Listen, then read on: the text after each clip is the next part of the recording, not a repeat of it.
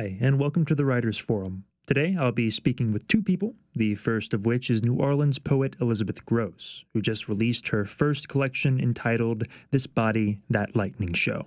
Take a listen. Hey Elizabeth, how's it going today? Pretty good. How are you? I'm doing well. It's a Monday. To kind of get us going, you have this book, This Body, That Lightning Show, that's recently come to light after a long time. And I'm wondering if you could just tell us a little bit about how you began putting these poems together. Yeah, This Body, That Lightning Show began as my MFA thesis back in 2011 when I was living in New York.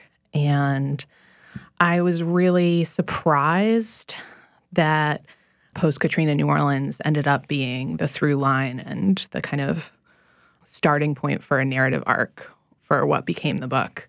I didn't set out to write those poems. I didn't think that I ever would. But that's what happened. And yeah, a long time ago. Yeah. Now Yeah. it feels like also. So I guess, before that came together, it was a collection of the poems that I was still interested in that I had written in my MFA program and before. But the narrative arc pulled it together into a book that I continued to work on after graduating. I can see. Does it feel like a time capsule? Yes and no. I had to go back in working with my editor, which I was really grateful for because before the book was accepted for publication, I hadn't been able to make any changes since summer 2013. So between 2013 and summer 2018, I would read it like once a year and I still believed in it. Yeah. And then I would send it out ever more selectively. But between the manuscript that I submitted and the book now as a physical object available in the world, there were some significant changes. What were some of those? Because I'm really interested because you've had it for such a long time and, finding the narrative threads, like what was, and re-looking at this for like a publication standpoint, what were some of the things that you're like, oh, let's maybe revise this thing right here?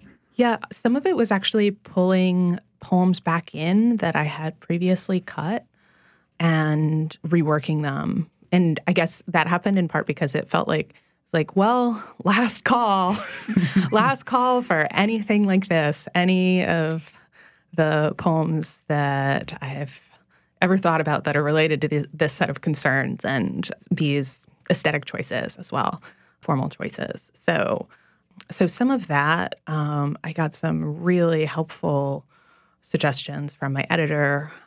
A lot of reordering came from that as well, which, I guess it's the kind of thing, like, it feels really significant to me. It feels like significant changes, but really I'm talking about revisions on, 4 or 5 poems. Yeah, no, that's so cool. Because my familiarity with your work stems from a lot of Mr. Chance and your work with Erasure and these kind of multi-layered textured things where you're doing a lot and kind of balancing a lot. And these are a lot more traditionally formatted. Mm-hmm. Is it kind of strange for you to kind of be looking back at this and be like, that's what I was writing into, and now I've kind of blown that up in so many ways? Yeah, actually, I feel differently about it since the Poetry Festival, since I was on that panel, the post-apocalyptic polyvocality, where all of these movements towards experimentation that I thought about as new, I see connections to what I was doing in This Body, That Lightning Show as well, particularly the polyvocality itself in terms of This Body, That Lightning Show is a narrative, loosely, somewhat fragmentary. It's mostly about me, or from my point of view, moving through the world after Katrina. And then in the middle of the book, there's a tiny epic about Amazon women warriors in 7 voices. So that, it's weird. I feel like every time I'm reaching towards experiment, I'm also reaching towards something very old. Yeah. And the Amazonomachy is another example of that. But this idea of including multiple voices or needing to include multiple voices in the work is definitely in this book as well. Yeah, and I think that's really interesting that you said about the more experimental kind of going backwards in time and kind of reaching for these things. And I know we've talked before about this classical background, right? In Greek and Latin, certain texts right there of poetry and also plays. It's really interesting to me, and I was talking to Brad Richard about this as well, that some of these tomes that we hold in high esteem, they were kind of that if you read this thing, you're of a certain eclectic type in the early 20th century or 19th century. But if you keep on looking at them, there's so many weird things going on in those texts that speak more to our experimental poetry today and more of our more experimental narratives going on. So I think it's cool that you're able to find that there. Yeah, it's so sad to me that the study of ancient Greek literature, often referred to as classics, gets rolled into this kind of white supremacist sense of origin for Western society. Because I think they had a lot of problems. I don't think there's any need to idealize those authors or those texts coming out of another failed experiment in democracy a long time ago. But in some ways, they were so much more radical than we are now in both artistically and politically. So, yeah, it's just the Greeks for me. I don't do any Roman Latin things. Yeah, I don't bother with that. But yeah, when you're reading ancient Greek texts in translation, most of the time it does feel dead and formal and fixed. But if you have the opportunity to read it in the Greek, it doesn't feel that way at all. Yeah. It's wild and strange. And yeah, it still speaks to me all the time. In this Body of That Lightning show, I also have my irresponsible translations from Sappho running all the way through. So, which is, on the one hand, another connection to the ancient world there, but also I feel like there's a through line from that work to the work of Mr. Chance, where translating Sappho is another kind of erasure, except the hand of history is doing the erasure instead of me. I'm filling it back in a little bit. That's really interesting because, you have Anne Carson's really interesting translation of the Sappho and kind of reintroducing that work in a way that had never been seen before or hadn't been seen outside of the Greek or fragmentary understanding of that. That's cool that you're getting to play with that and introduce that. Yeah, and if the publication of If Not Winter, which came out while I was studying Greek literature in college, that was huge for me. That was what made me want to read Greek in the first place. I was immediately obsessed with all of the blank space that was left on the page. And yeah, actually, I remember going to talk to my professor for the Greek tragedy class that I was taking in translation. I hadn't studied any Greek before, and I just showed up at her office hours. And I was like, I really need to know what this sounds like. Can you teach me how to say this out loud? I just need it for myself. And from there, she eventually convinced me to study Greek. Wow. But that was surprising to me. What I knew was I was completely gripped by what remained from Sappho and transfixed by the sounds when I heard other people read Greek out loud. Yeah. And actually learned to pronounce some things for performance before I started studying the language properly. Yeah. To the extent that I ever studied the language properly. Has there been any sort of transference of the kind of audible or poetic underpinnings from the Greek that you've incorporated into your own thinking when performing your work aloud?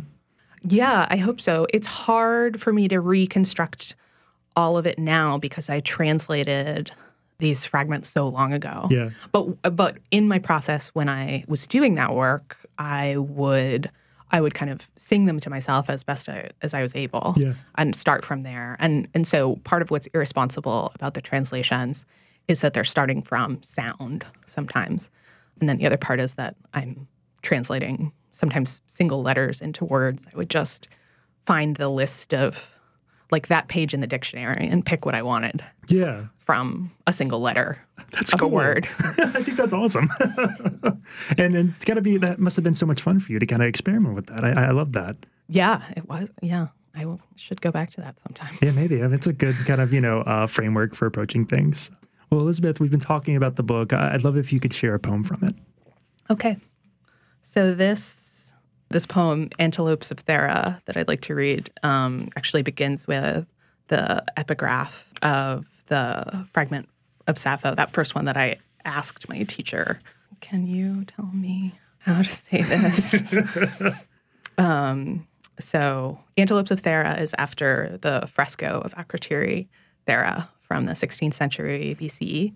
And the epigraph is Teoisin Othalmosin, which means with what eyes? And it's a question, as Anne Carson translated it.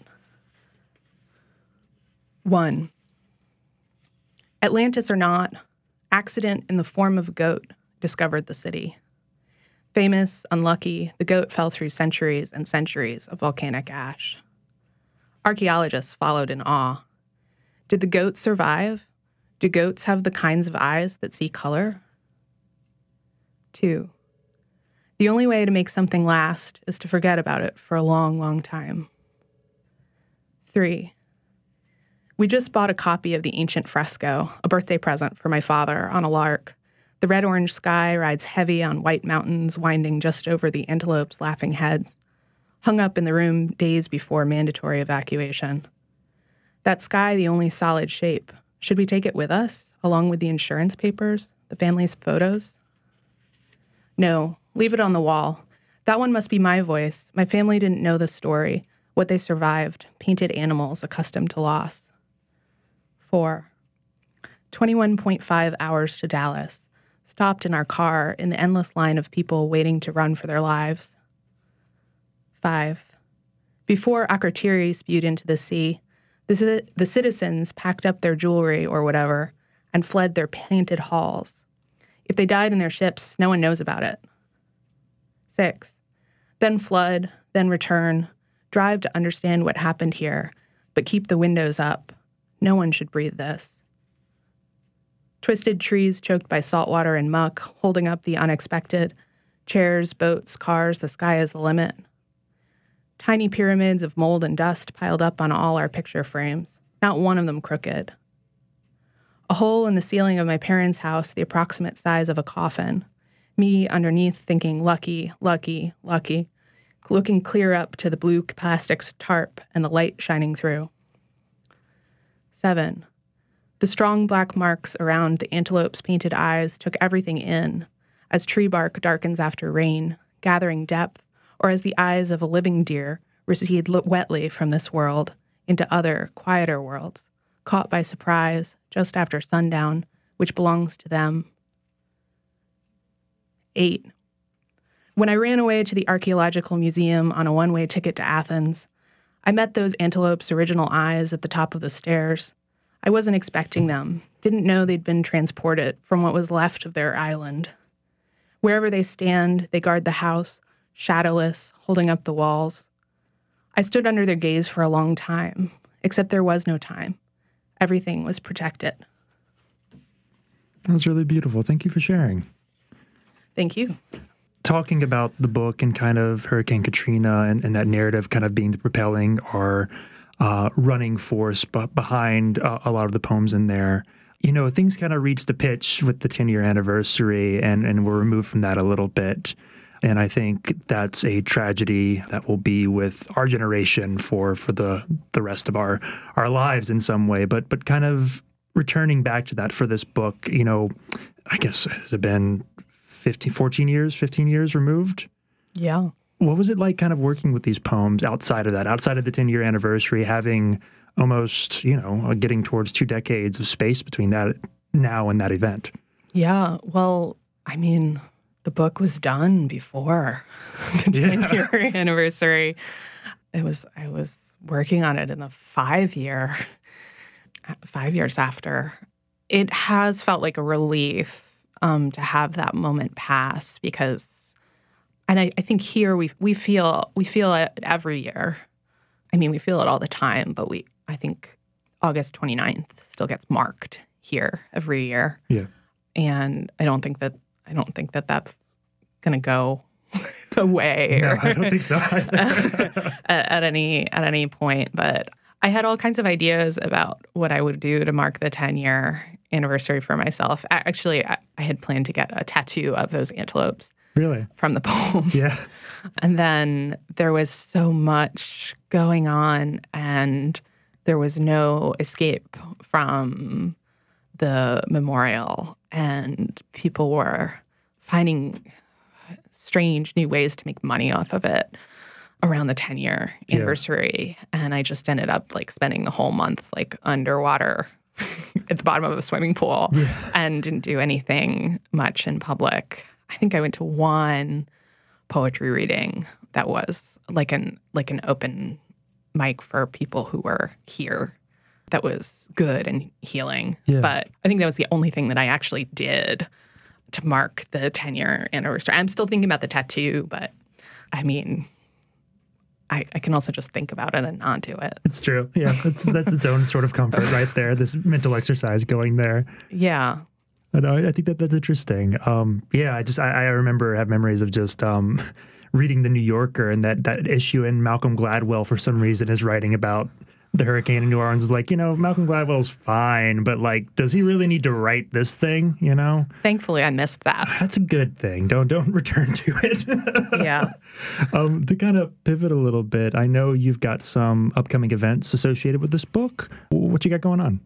Yeah, actually, I just picked up another reading on Saturday, May 11th at the Dragonfly. Okay. I'm reading with Claire Welsh, and her photographs are up. It's the closing celebration for that show. So that's at 8 p.m. at the Dragonfly, Saturday, May 11th. And then I'm having a book party at Staple Goods on Tuesday, May 14th. And one thing I'm hoping to do there, I haven't just started recruiting people, is to do a full polyvocal performance of the Amazonomachy. Nice. In 7 voices. I'm hoping I can get people on board to do that. Fingers crossed on that one. Yeah. But one thing that's exciting about the event Tuesday is the show that's up at Staple Goods is Nora Lovell's paintings. And Nora Lovell is also the artist who did the cover for my book. Oh, cool. So it's bringing our work together and in conversation, because her amazing paintings will be up in the room. Oh, nice. That's really cool. I know people can't see it over the radio, but it's a really beautiful cover. That's going to be something to behold then. Well, Elizabeth, to kind of wrap us on up, I am really interested to know what you're reading right now, actually. Oh, I actually have some answers this time. Nice. I like answers. Okay, so for poetry, I've been reading my friend's book, Two Hunters. It's by Marina Blitzstein. I've been reading it as slowly as possible because I just want to live in it. Just really new take on feminist poetry, I feel, and also like combining that with refugee experience in the U.S. And then the other book that I'm reading that's poetry is Joss Charles's Field, which I had the great pleasure of hearing her read from at AWP. Also on my shelf right now is Brad Richard's Parasite Kingdom, obviously. And I just got a book out from the library for research for a course that I'm teaching in the fall that's called Dark Ecology. And at this moment, the author escapes me, but I'm excited about that as well. That's interesting. It's a good, portfolio right there. One thing I did forget to ask before we go, I know there's another manuscript that you brought with you, Mr. Chance. I'm wondering if you have any updates on that. Mr. Chance is done. Yes, yay! Yeah, it's come a long way. Yeah, I'm sending it out everywhere I can right now. And yeah, the antelopes make an appearance in Mr. Chance as well. It's true, and I know you had mentioned this before we started, but I'd love if you could share that antelope poem as well. I'd be glad to. Before Thessaloniki, before Athens, my brother and I spent one day and one night on Santorini.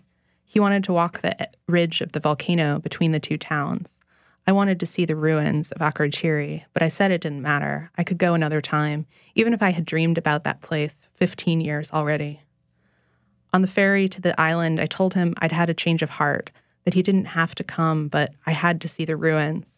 Before the volcano blew, redrew the map, the people of Akrotiri packed their things into ships and skipped town. They knew something was coming and did what they could to survive. Of course, some things got left behind. A child's toy bull or a religious offering. Difficult to say. It's been thousands of years, but I think of the citizens leaping into the unknown every time I evacuate or ready the house for another storm. In the ruins, everything is the same dust color, like after a war, but there are little signs now that show where the frescoes were found. This wall, now half collapsed, used to hold the gazes of some painted animals I know, some antelopes and sparrows in bright colors.